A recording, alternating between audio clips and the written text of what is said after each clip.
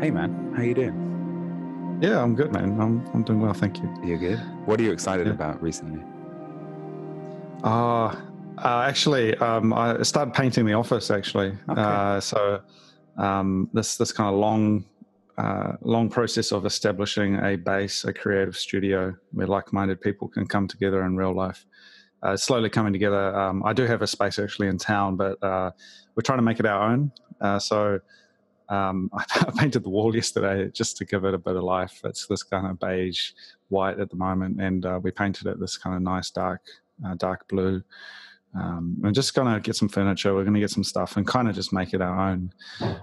So yeah, that's really coming together, and it feels great, man. It's like it's our own space. Good. I'm really glad to hear that you're not going with the cliche white walled office, the creative, just white No, everywhere. it's a very idiosyncratic building. Like it's old school. I might have mentioned it last time. It's like 1930s with 1970s interior. But there's something about it that's very nostalgic, and it's not trying to be anything that it's not. I'd love to have like exposed concrete walls and just sort of like the designer look, but at the end of the day, it's the space is one thing, but it's the people who make the space that really is what it needs to be. And so I love it. It's down to earth. No one really goes there. It's off the grid. It's kind of it's in a busy but quiet part of town. And it's just easy going. We can do whatever we want. So it's exactly what we need. That's amazing, man. Is it in Wellington, did you say? Yeah, that's right. Yeah, it's in the CBD, in the central city, but really affordable. I don't know. There's sort of various things have happened. So it's like getting like commercial real estate is super cheap for some reason. Wellington's just dying from the inside. So it's like you can find space, and the whole building is like empty rooms. I'm actually going to do a photo shoot up on one of the other floors of the building, which is totally empty. It's like liminal spaces. Yeah, we were talking about that liminal space. It's absolutely beautiful. I love it. I just go there. I went there today, actually. I went down to the beach with a friend. It's super nice weather today, so we went for a swim. Rena as well. So three of us went down, went for a swim, and then I dapped down and did another coat of paint on the wall. Dashed down to the office. So yeah, it's kind of a nice, convenient location, and yeah, it's what it needs to be. Good, man. And you got big ideas for it, which is really exciting. Yeah. But just going back to the liminal spaces really quickly, isn't it funny how, so in our last podcast, you introduced me to the idea. I've actually never heard of liminal spaces before. So you introduced me to it. But it's funny how since then, I've been hearing about it everywhere. Like, honestly, I went to a book reading the other night. And the lady was reading from her book and she started talking about liminal spaces. And I was on the train the other day reading the newspaper and they started talking about liminal spaces. Is it the in thing at the moment, or what's going on? It's hard to say. I wonder why that is. I think there's maybe people reevaluating their relationship to places, definitely with lockdowns and certain things, the way you look at places changes. So yeah, potentially it's just become a kind of a cultural topic. Yeah, interesting. Speaking of that though, I actually, a friend gave me a book recently which I've been meaning to read. It's kind of inspired a lot of the work that inspires me. It's called Invisible Cities by Italo Calvino. It's like a classic story of sort of these magical cities on the Silk Road. Marco Polo and Kubla Khan kind of talking about them. And it's really short. It's just tiny little kind of pamphlet of these stories. But yeah, I mean, it really is. I'll just read you this little blurb here, which I really love. Please. Yeah, cities, like dreams, are made of desires and fears. Even if the thread of their discourse is secret, their rules are absurd, their perspectives deceitful, and everything conceals something else. Nice, man. Sounds right up your street. Yeah, no, it really is great, and it kind of. Do you remember that time we watched Ginga Tetsudo? Yeah, was it the Night of the Galactic Railway? Night on the Galactic Railroad. Yeah. Yeah, Miyazawa Kenji. So that kind of space. So Miyazawa Kenji is like one of my favorite authors, and he was a really interesting character. He grew up in Iwate back in the day. And in the he was writing in the sort of the 20s, 1920s, and he was really into kind of quite esoteric stuff like that. He was really into like C.S. Lewis and kind of that kind of magical realism, that whole thing. But that film kind of reminds me a lot, like that city that stories that the film was set in. That kind of reminds me a lot of the kind of stuff that this book is talking about. Like quite. Yeah, it's quite a strange feeling to read it, and then I don't know what to say. It really it's a different way of looking at things. It's very philosophical, very metaphorical. Do you find it hard to keep up with it? Because it sounds like I would struggle to. No, they're tiny little stories. They're like 2-page motifs. Like the first one. I'll just have a look here. I was reading it at the beach today. It's like 1 page. So it's like travelers return from the city of Zerma with distinct memories. A blind black man shouting in the crowd, a lunatic teetering on a skyscraper's cornice, a girl walking with a puma on a leash. Actually, many of the blind men who tap their canes on Zerma's cobblestones are black. In every skyscraper there is someone going mad. All lunatics spend hours on cornices. There is no puma that some girl does not raise as a whim. The city is redundant. It repeats itself so that something will stick in the mind. That's so nice, man. That's really interesting. It sets such a nice scene. Creates such a good atmosphere. And there was something else I was reading. There's something else I was reading recently as well. I'm just trying to remember what it was. I've been reading so many books lately, but I think it's set in Spain.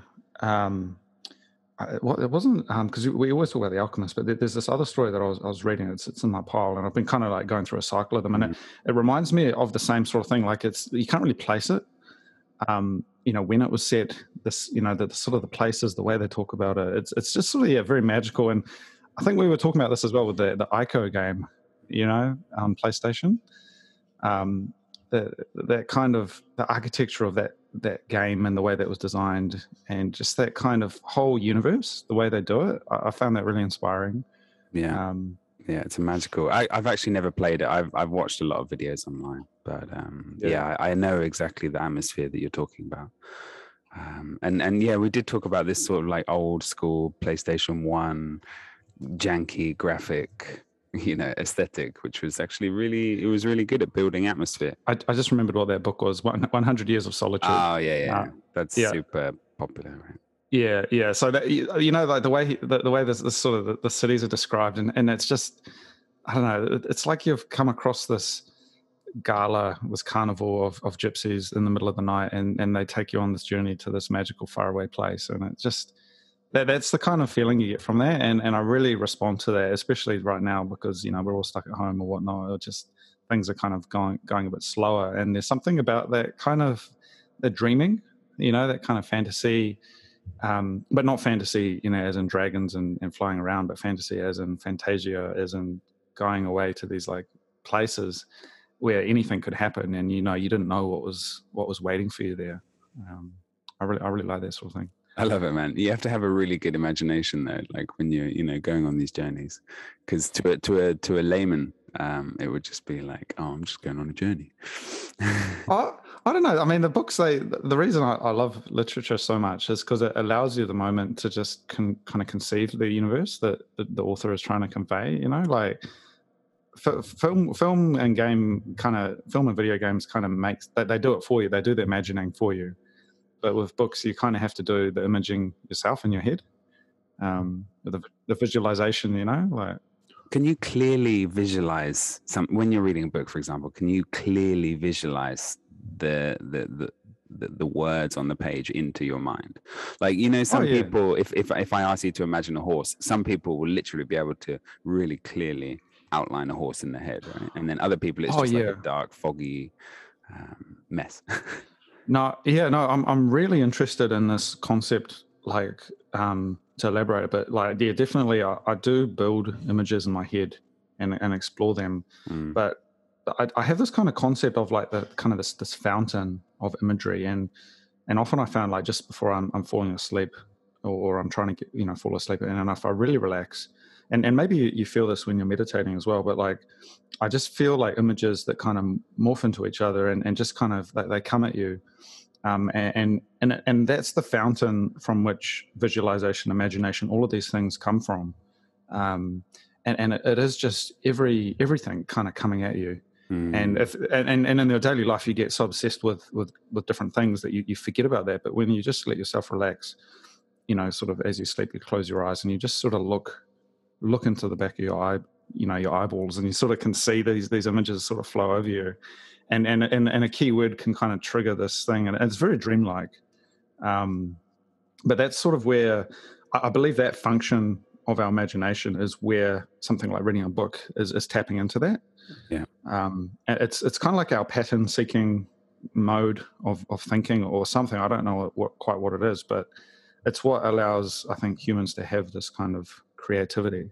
Is there's this fountain of images and patterns that comes up all the time, and we try our best to kind of like stifle it, and things like smartphones and computers can actually really get in the way of that flow.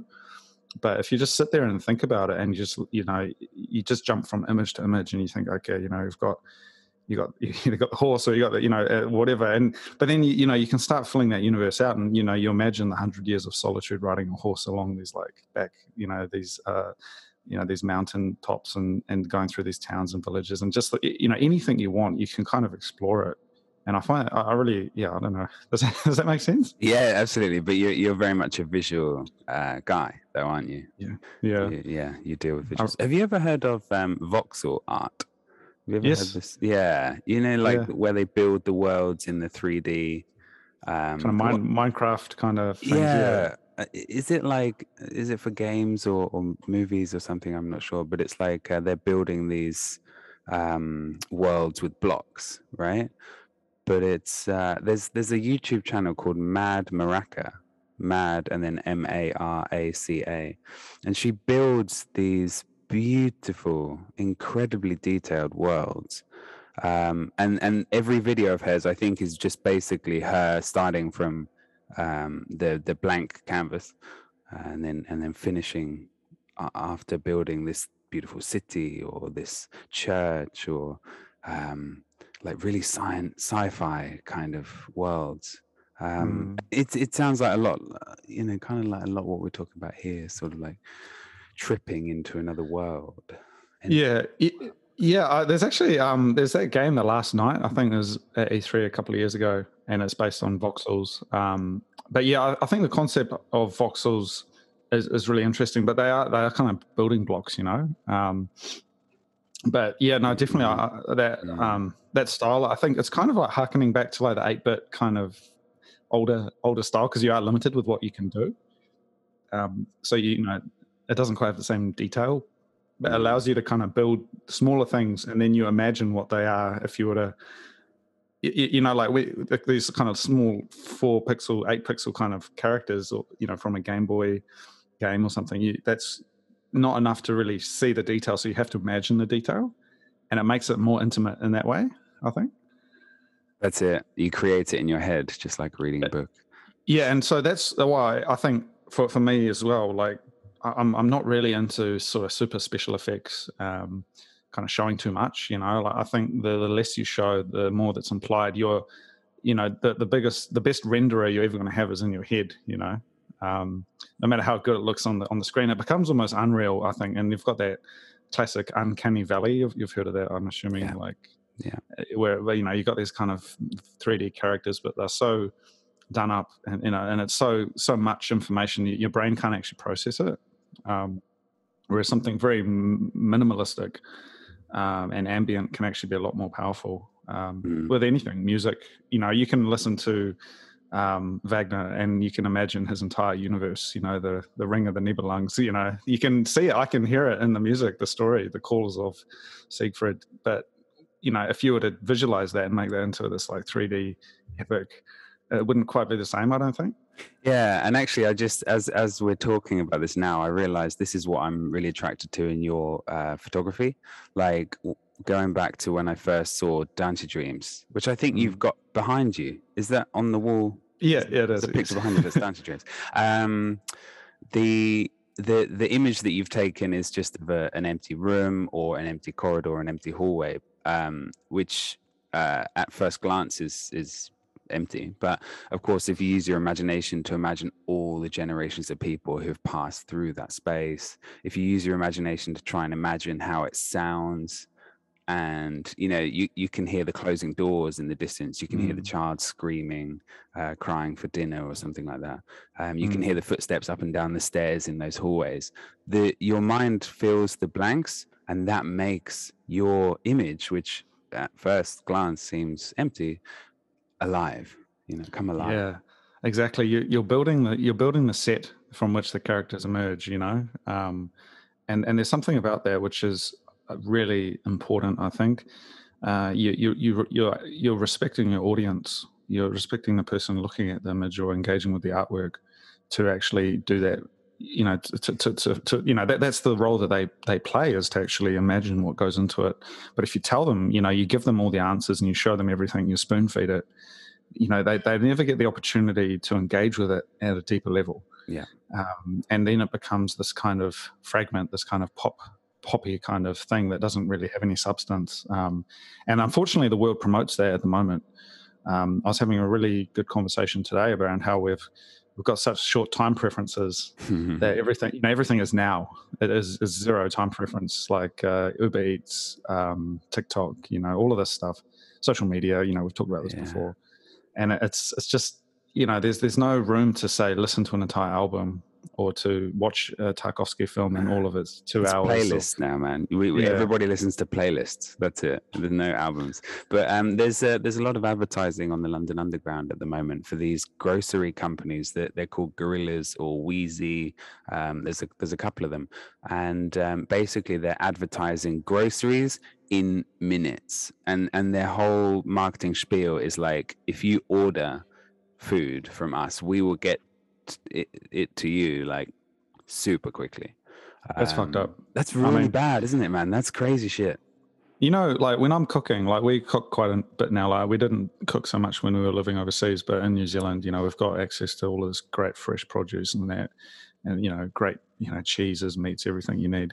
And when we're cooking, man, it's this beautiful creation of food. We put music on.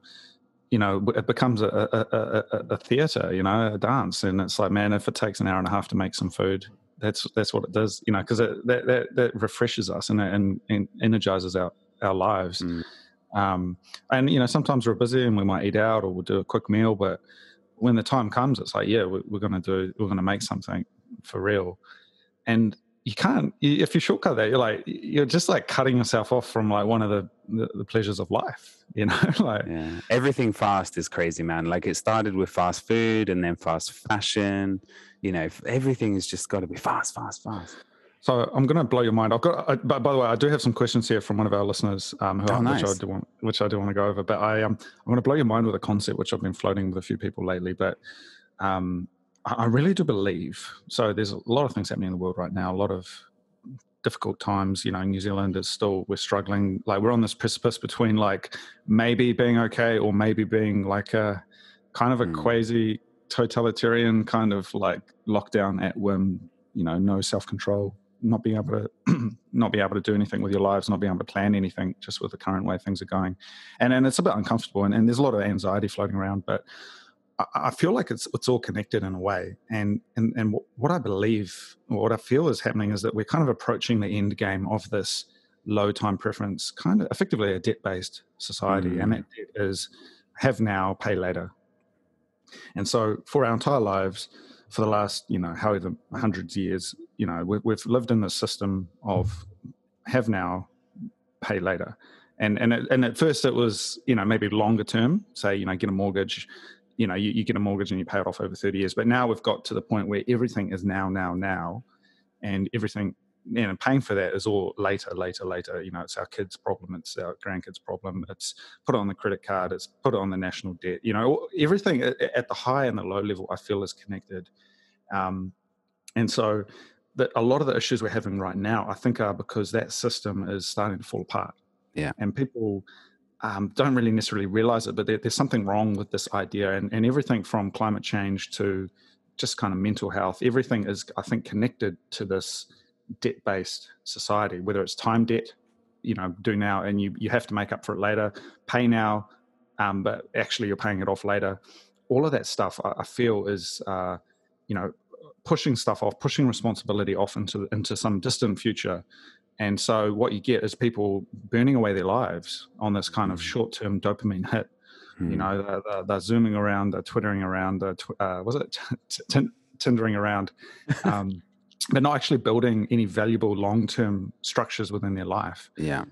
You know, like you look at something like, I don't know, the greatest operas, the greatest films, the greatest, you know, pieces of literature, and they all took years, decades to create, you know? Yeah. I mean, how many people are undertaking work like that in this time? You know, because our attention spans are so short. It's like, no, we'll do it later. And it's leading to this kind of like cultural shift where it's like nothing really matters anymore. It's this nihilism. And even financially, it's like, man, everyone's just hocking themselves up. The house across the road from me is just, we had a letter. I mean, we're just renting, right? We're just proletarians here, but a house across the road and not a very particularly nice house. It's this thing coming, offers starting from $1.85 million. Wow. Which is absolutely insane. And New Zealand, I mean, I don't know did you see the Guardian article I had come out the other day? Yes. Well, I want to talk about that, but we can talk about it later. Yeah, we'll talk about that later. But anyway, so like, we got this, like, no one in this country can afford $1.85 million. And that's the starting, the house is going to go for, $2 million plus. Nobody in Wellington makes that sort of money. And if you work out the average, the annual salary that it takes to pay that off, no one makes that sort of money in New Zealand. So someone's hocking themselves up for a huge mortgage. And, maybe they're not, but, there's something fundamentally flawed about that system. And I feel like it's kind of starting to crumble. I don't know. What is your thoughts on that? So this all reminds me that we are literally, with our culture, Western culture specifically, is kicking the can down the road. This is the phrase that I love, right? Yes. This is literally what we are just doing. We've got a can in front of us and we're just kicking it down the road, and we'll deal with the problems later. Just keep doing it. And I guess, if we think about it big level, the problem is that we have such a short political cycle, right? So politics in the UK, and I don't know about New Zealand, but every 4 years there's a new leader, right? And in America as well, every 4 years, yes, they can go to 8 years if they get reelected. But basically, all the politicians are trying to do is appease everything for 4 years before they get kicked out of office. And it leads to these problems where you kick the can down the road and you just ignore things. We'll pay for it later. We'll sort it out later. Yeah. Next cycle. Yeah, and I think that has only been accelerating though. Like, I think there was a golden time once upon a time when there were visionary leaders and there were people who were building the country. And one of the things I find fascinating is, if you look at something like infrastructure, in New Zealand, there's been no new infrastructure investment for 50 years. They build roads here and there and they build tunnels here and there, but the city of Wellington, the state highway, everything here that's kind of fundamental was all built in the 70s. And it's just been kind of maintained. And at that point in time, it was like, people were saying, well, what's a 100-year plan going to look like? What's New Zealand going to be like in 100 years? But now, you can't even put up a fence without, having to deal with all of this sort of red tape. And there's so many barriers to it. And it's like, it is nihilistic. People are like, well, why bother? And it's that exact sort of attitude, I think, which leads to this kind of cultural deprivation where it's like, and I mean, it's very much in line with, I don't know if you've ever heard of the Frankfurt School of Thought. No.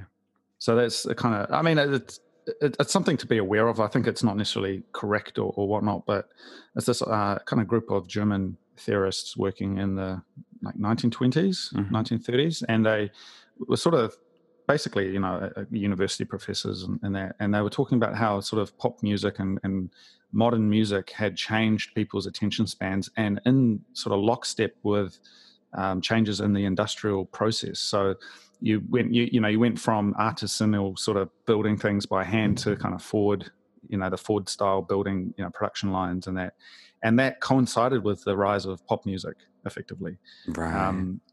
And so you went from 3-hour operas to 3-minute pop songs, which was in line with the changes from seasonal kind of lifetime kind of, or even sort of bigger than that, sort of the spiritual time frame of pre-modern societies where the individual didn't really matter to the individual as this kind of cog in the machine, just making another widget. And so the music and kind of the things that, because music's got a very spiritual power, I think. And so if your music that you listen to is a 3-minute piece, as opposed to say this kind of unending hymn of spiritual kind of, it's like a sutra or something that you just say continuously, it never actually ends. But if you're listening to only a 3-minute song, it's like that's kind of encapsulates your life in a way. It's quite interesting though, because when they started recording pop music on 45s on 45 RPM records, those small tiny records, they had a time limit of I think 3 minutes on one side. So I think pop music was limited by these time limits that were imposed on them by the recording medium. But yeah, I think there was, you're right, there was a change in like what we focused on, and our attention span was getting shorter and shorter. That's interesting, man, because there's another theorist called Marshall McLuhan who you might have heard of. Yeah. He's one of these kind of like pop, like sort of popular kind of cultural kind of figures. But he had this concept of like the medium as the message, right? And so if you've got a limit of 3 minutes, then that is the message is that, 3 minutes is the limit of your attention span. And it can be applied to so many different things. And now, we're still in that space, but people's ability to engage with things, I think, generally speaking, at a higher, longer level, kind of a deeper level potentially is really challenged. There's so many barriers to that. And why, the fact that some people aren't actually just Uber eating and, sort of dopamine hitting continuously is a miracle, I think, Yeah, well, you got to pay the bills, man. But now the attention span of the modern teenager, I guess, is 15 seconds? Is it Instagram story or TikTok videos? 15 seconds.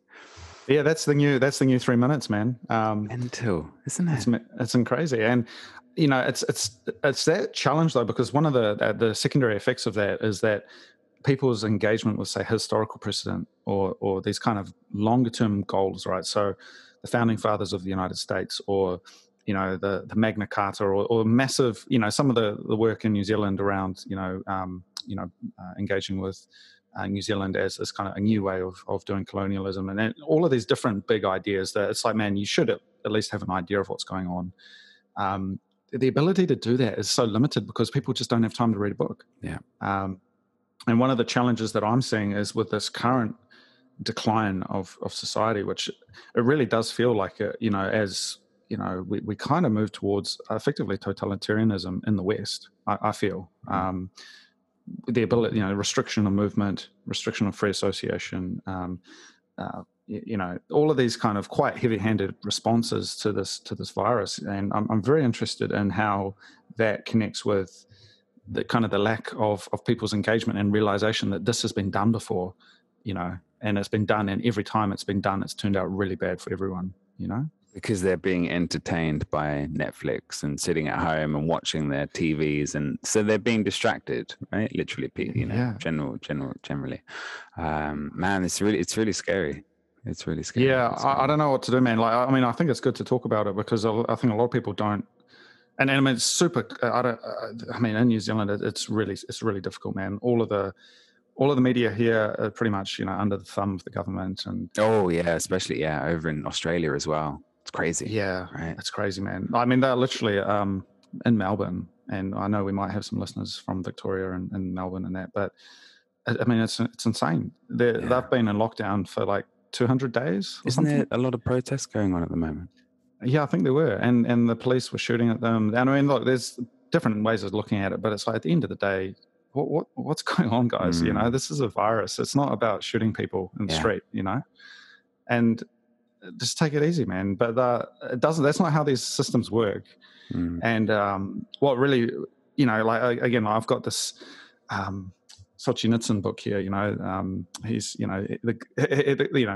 he survived the gulags in the Soviet Union, Alexander Solzhenitsyn, and I literally found this book. I was at the YMCA in Auckland a couple of months ago, and I picked it up, and it was just sitting there on a free pile of books. So I took it and read through it. It's not the Gulag Archipelago. It's just his biography, but it's really interesting because he basically lived through it. And I think my take on it is he was like, look, all of the problems that led to the gulags and the massive purges and all of the issues of the Soviet Union were because of human failings, but magnified, so all of the issues of human kind of greed or all of these sort of incentives were just magnified, and that was what led to this like massive suffering.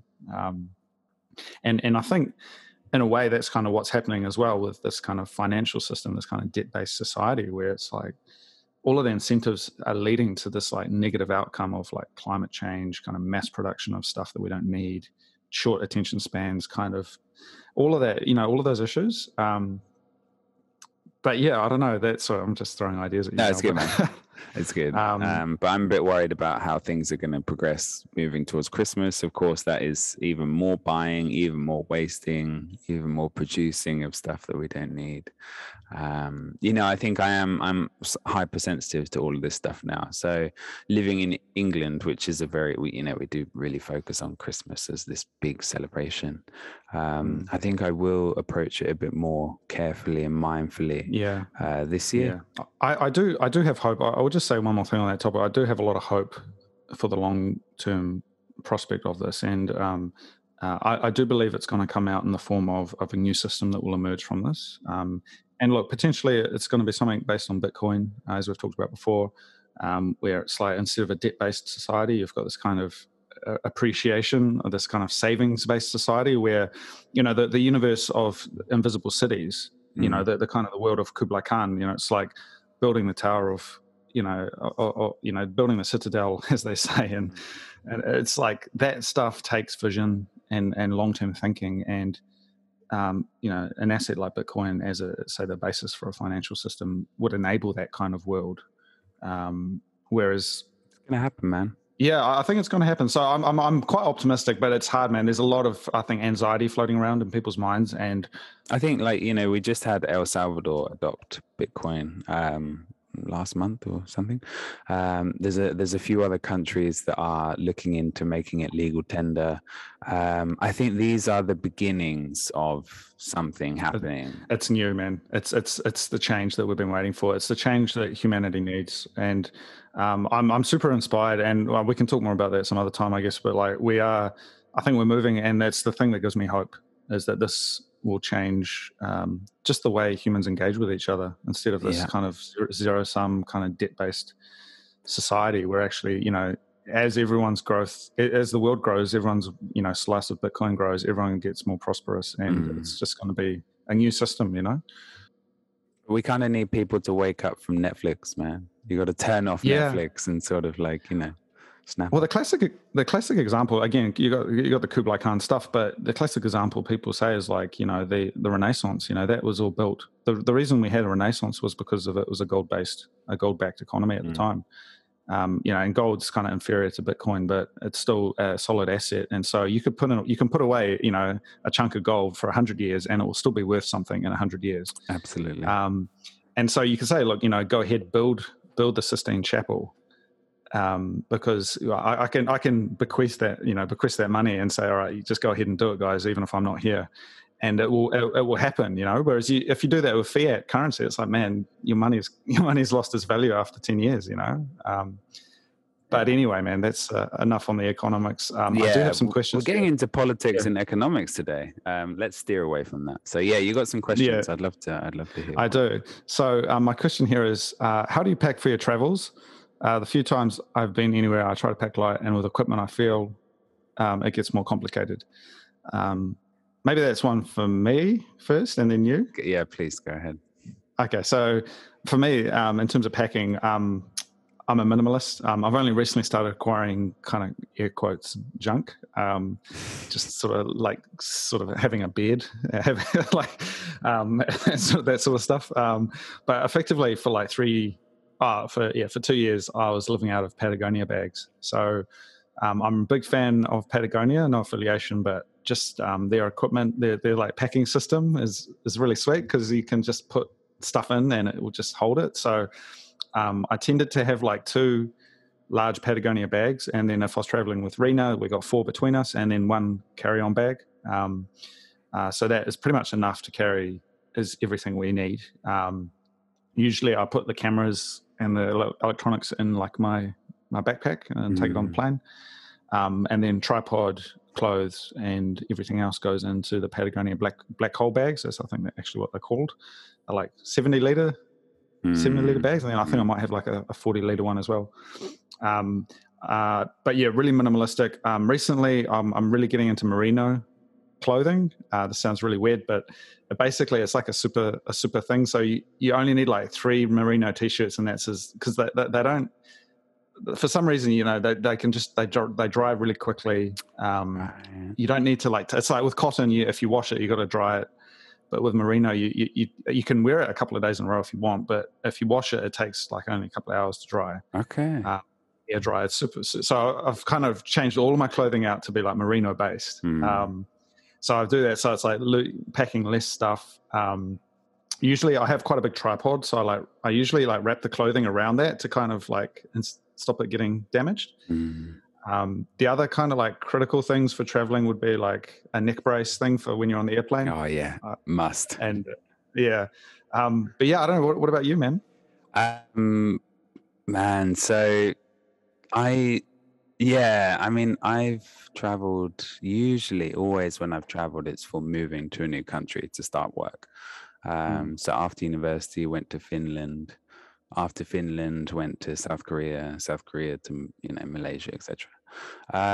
So every time I went, I was a serial seller. Like I would sell all of my stuff before I left or before I left to move to a new country or before I left that country to move to the next one. I would just sell everything. And now, 10 years later, I really regret a lot of the stuff that I've got rid of over the years. I wish I had a bit more foresight, a little bit there, I guess.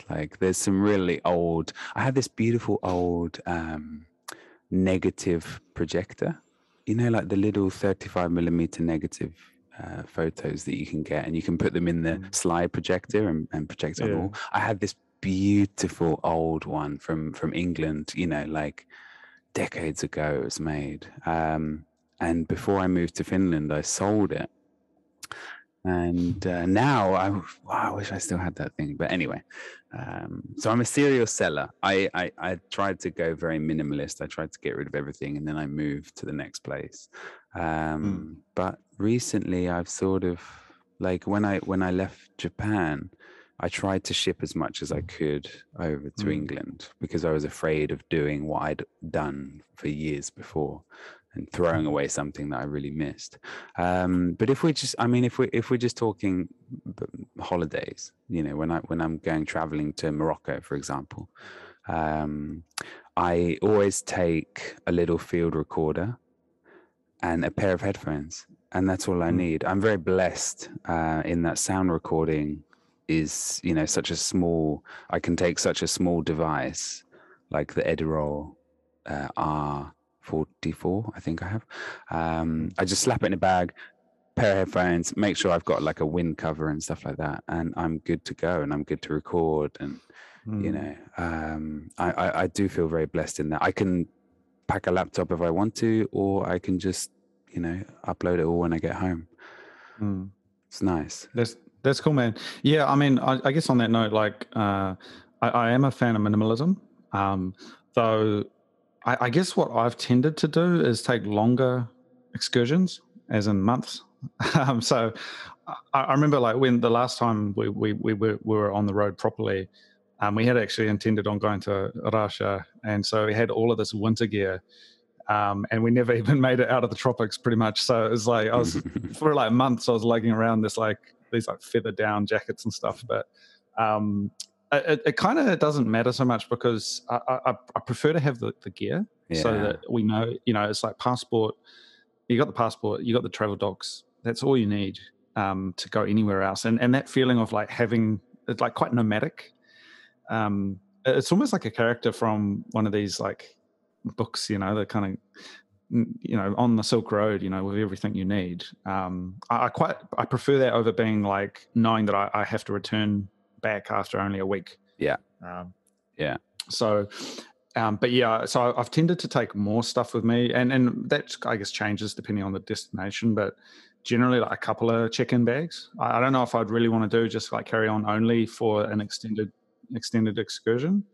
But I know what you mean about selling stuff. Like I got rid of a whole lot of stuff each time I've moved, and I don't think you say you regret it, but I don't think it's a bad thing, man. Like, yeah, I mean, there's just a few things that I really miss, but everything's replaceable, man. Yeah, and if you were the kind of person who couldn't get rid of stuff, maybe you wouldn't have made those journeys. Yeah, true. So that's a good point.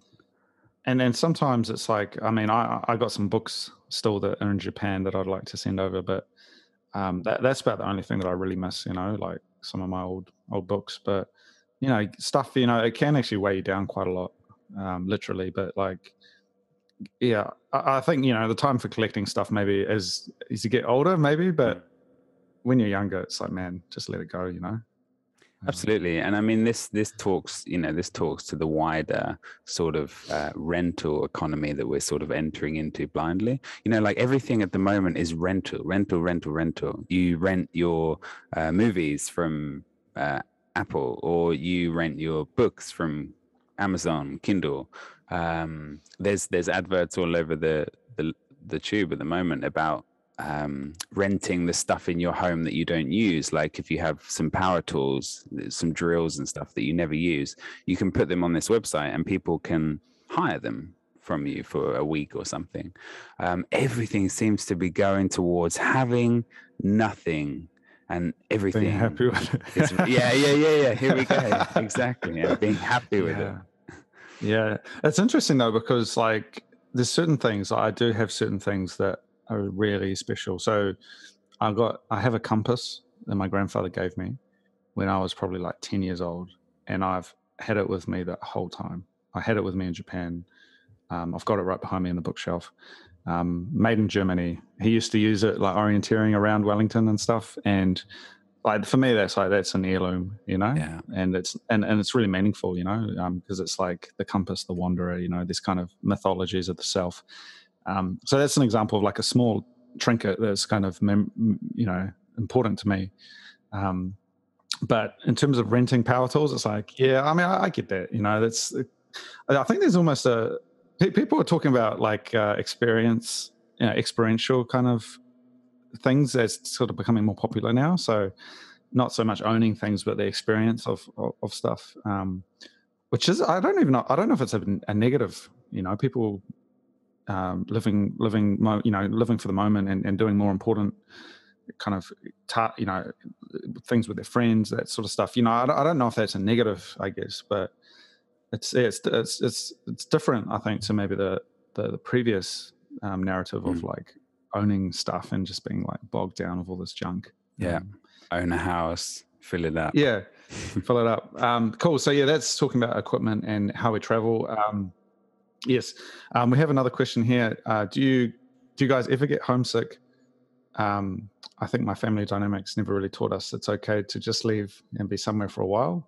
Talk about the art of being alone. Ooh, that's a tough one. So I wasn't homesick for maybe 8 years of 10 years being away from England. I was always like fueled by the excitement of being in a new country or new job, new city, finding new stuff. But I realized that like whenever I moved to a new place, like South Korea, for example, when I got there, one of the very first things I did was find out where I can get the comforts of home, should I want them. Like the first thing I would do is try and find an international supermarket. I wanted to be able to go and buy English sweets or cookies or something, whatever.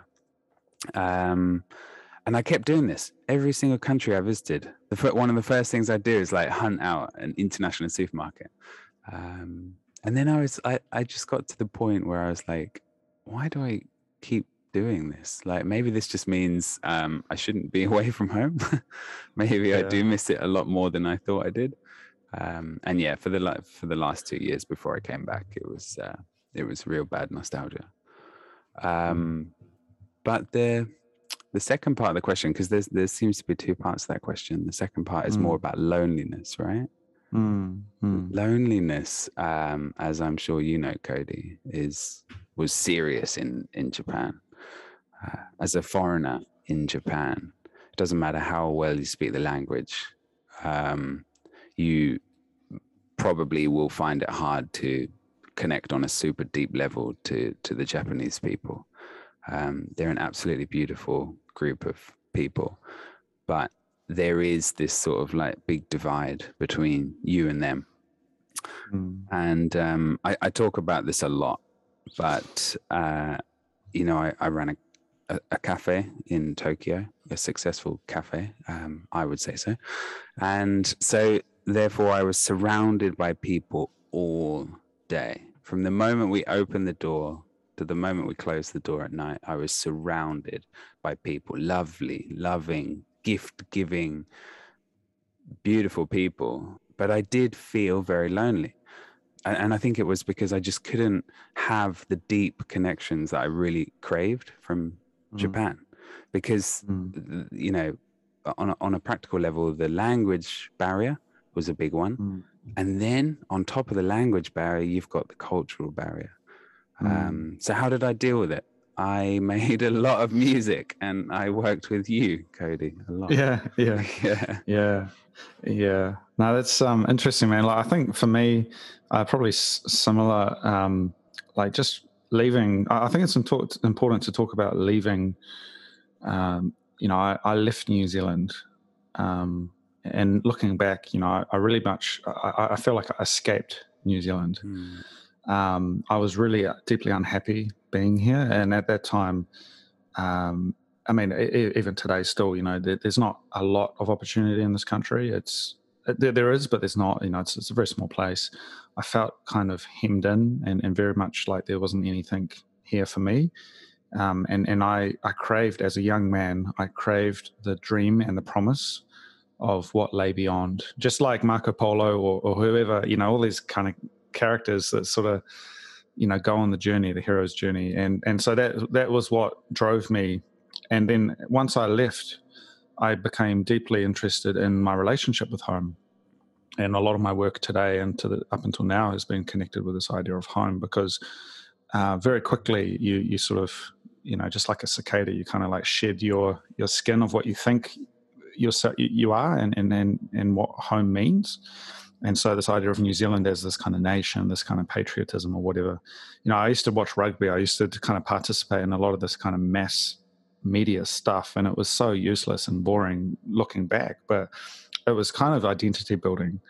And when you're living in a country where there was no other New Zealanders, and so you become this like representation of the place that you came from. And it's like, well, actually, I don't even know what that means, you know, because I can't fill in for all of New Zealand. It's such a different, you know, there's different countries, different cities, different kind of areas.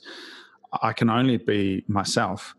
And so, you know, you start to shed off the kind of the bullshit, and you go kind of get down to the root of it. And for the first couple of years, I didn't even really talk to my family, to be honest. Like, I had the phone calls every now and then, but there was like this really important period of cooling off from my relationship with my family, which now, you know, I'm a lot closer, I think, and it's a lot more of a mature relationship. But at the time, I really just needed some space.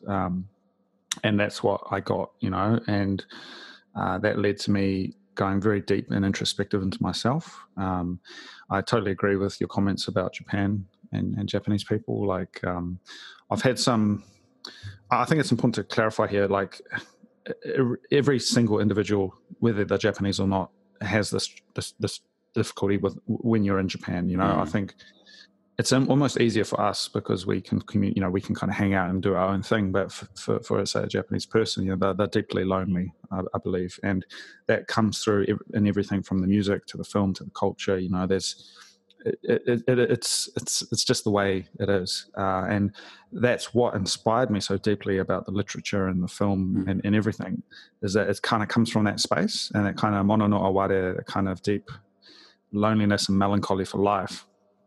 And if you didn't have that, it wouldn't be the thing that we really love, So it's this kind of very challenging dynamic, and the loneliness aspect of it. I mean, even just looking at my life today, it's like it's so starkly different. Like I had a friend round last night, and man, like it's like just let yourself in. Like he lives just next door, and people come and go, and we catch up, and it's like nothing's an issue, nothing's off topic. We can communicate really smoothly, and we're never intruding on each other. It's like we kind of, I flicked a message to my friend this morning and said, "Hey, do you want to go to the beach?" And we swang by his house, picked him up, and went to the beach. Like there wasn't this kind of unspoken kind of formality, It's like, and that was something that it took me like 5 years to like go through that, to then be able to come back and really appreciate my fellow countrymen and what I do get in New Zealand socially from that sort of angle, and family, and all of that.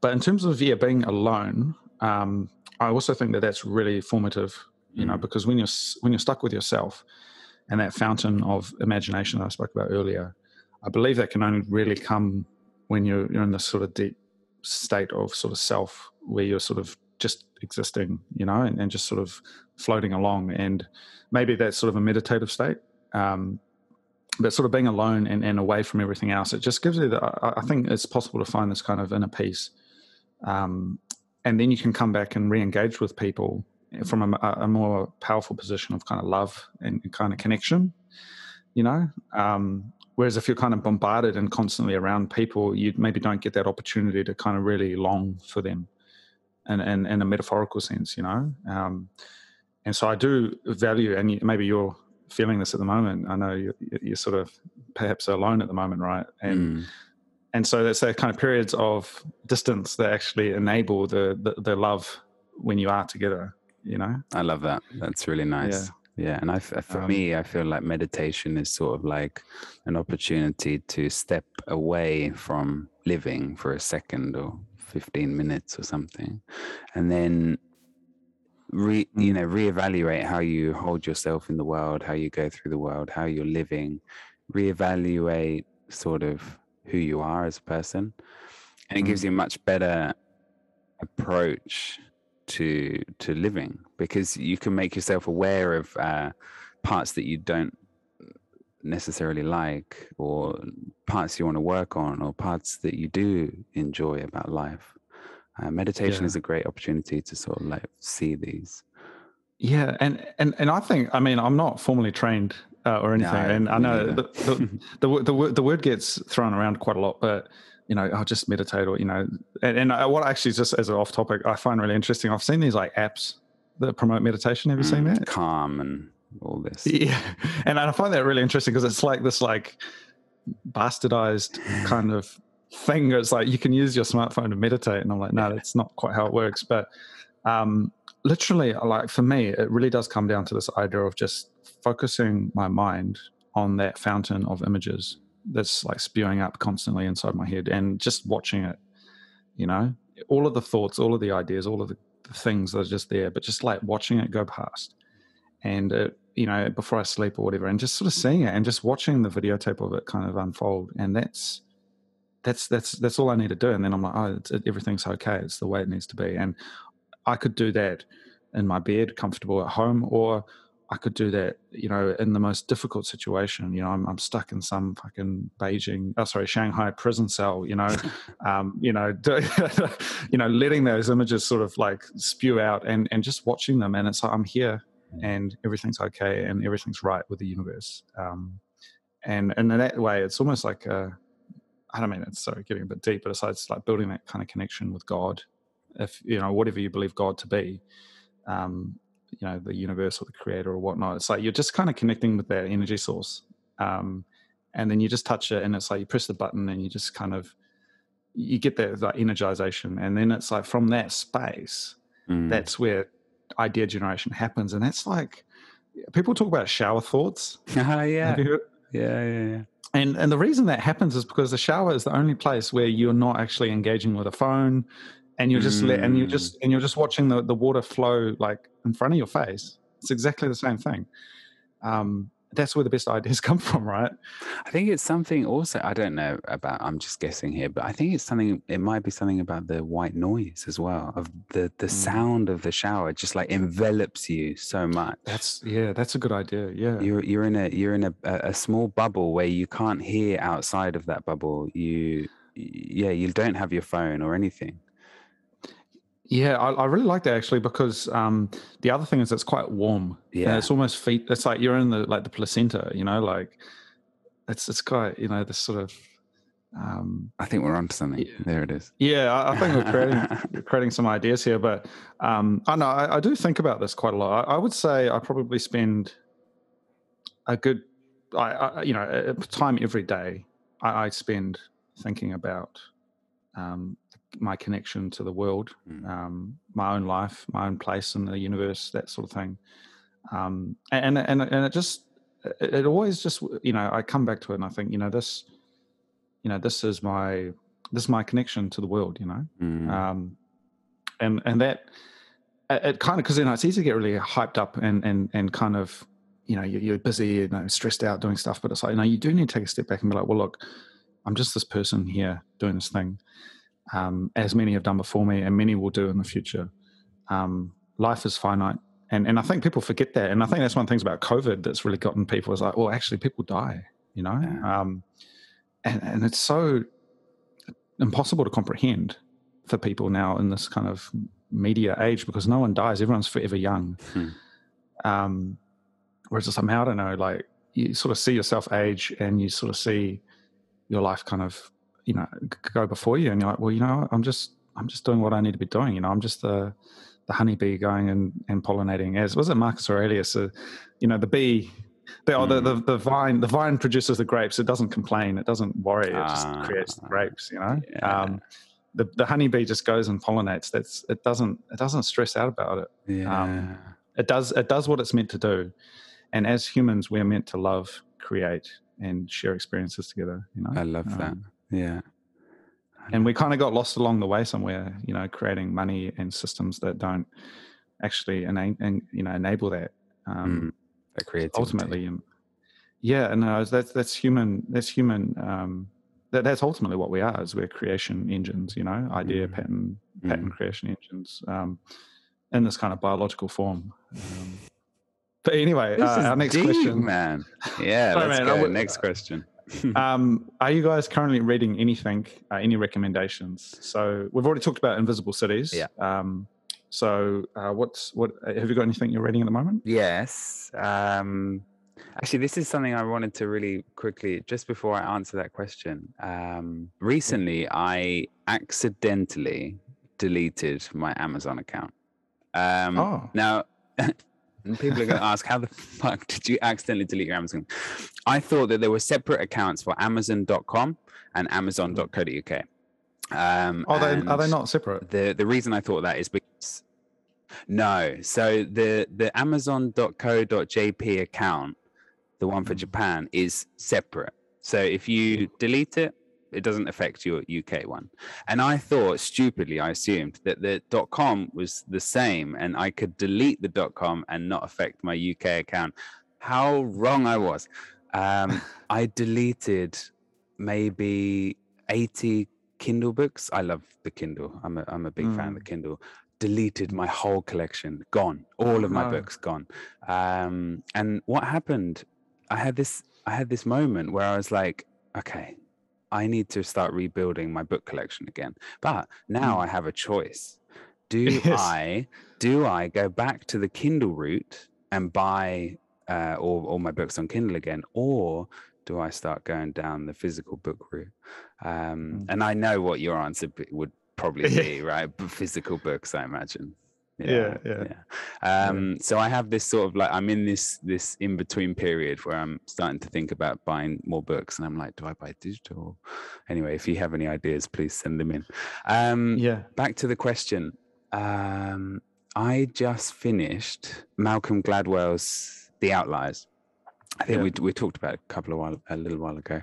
Absolutely loved that. That was fascinating. I read Yuval Noah Harari's Homo Deus, the second one, not the first one. I read the first one a long time ago, and then now reading the second one. And very interestingly, I just started listening to an audiobook, which I've never done before. This is my first audiobook. It's called 2034, and it's completely fiction. There's nothing real in it, but it's about the future war between China and America, and it will be a cyber one. So it's about basically China has like wiped out the American sort of infrastructure. Yeah, so a lot of non-fiction sort of. Concept. I can appreciate that. I think I probably tend towards more fiction. Like I'm reading. I started working through Invisible Cities, but I've got this massive book called Shanghai by Christopher New. It's from like the 80s. I found it in the secondhand bookstore, but it's like 500 pages of just like 1920s roaring Shanghai kind of opium dens and triads and stuff. But it's really interesting though, because it's super detailed historically, and I'm really interested in Shanghai. So I've been working through that, and that's kind of been like backlogging all my other reading because I've been just trying to slog through that one. But yeah, man, definitely. I can recommend Invisible Cities as kind of a collection, and I can recommend physical books, man. Like, I've done Kindle, and it's good on the airplane and stuff, like when I was traveling. But I think when I'm home, it's like there's nothing you can match with like that kind of smell of a book, you know? Yeah, and the feel of a book, yeah. And then I guess the last question. Oh, we had another question here about Megatech Body album. Have you heard of that? No, I haven't. Sorry, what's that? Megatech Body. Yeah, I don't know what that is. I'm going to have to listen to that. So asking about that album, which I'll have to listen to, and then any new music you've been listening to. For myself, I've been listening to a lot of. I found this music called Music for the Cryo Chamber. I sent that to you as well, didn't I? Yeah, it's great. What were your thoughts on that? Oh, that's very like meditative sort of. It's just. Yeah. It's something you want to listen to in the womb. yeah. And then the shower, maybe. In the shower, yeah. But to be honest, that's the only sort of music. That's the only sort of thing that I can listen to when I'm really doing deep work. Yeah. So and I love how each one has its own little description. That's sort of like music for faraway places, or like the space chamber. Like, so I've been listening to that playlist, and then also in terms of Japanese stuff, I found Meiko Kaji. Which is this old school kind of like soul, kind of deep, kind of not quite Enka, but quite beautiful. So that's sort of like, I'm just trying to find what period that was from, but it's definitely like a lot older. So I've been listening to that, but yeah, a lot of just ambient stuff. I got like a really tight YouTube sort of curation going on now. So nice. Really, the YouTube algorithm is fantastic. Absolutely love it. Yeah, you gotta train it. It's like a dog, you know. You just gotta tell it when it's right and not. Yeah. But yeah, I don't know. Have you been listening to anything new? Oh man, you know what? Like, I have been listening to a lot of podcasts recently. I've been getting really into sort of like listening to podcasts, and this audiobook that I'm listening to, I'm not really listening to much new music, which is really sad.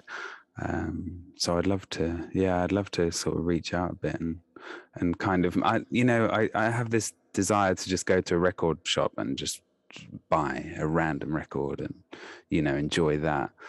So I might do that soon. I might just pop into the local rough trade we have in London here.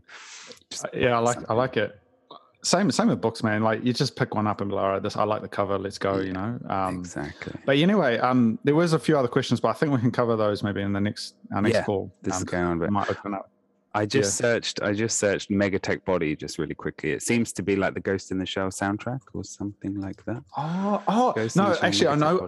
I know where that question came from now, because I posted a photo of that soundtrack because I was visiting a friend and he had it there, and I just took a photo and put it on Instagram, I think, on my story. So that's where that question's coming from. So I may be qualified now to answer this. So let me have a look here.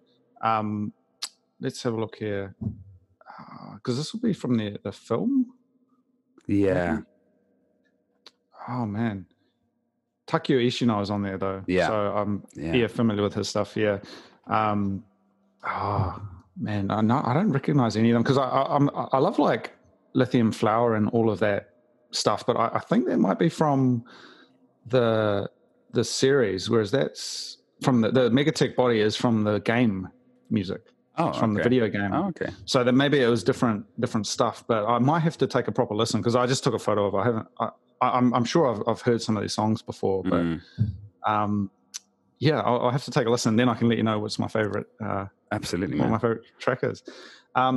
Otherwise, yeah, that's maybe us. That's good. Let's keep the questions for next time. Yeah, no, but thank you for sending that through. Thank you, listener, and then otherwise, yeah, man, I look forward to catching up with you again. Next soon, time. man. Let's do it in a couple of weeks, 3 weeks. Sweet. All right, cool. All right, take care. Cool, man. Take care. See you. Bye. Bye.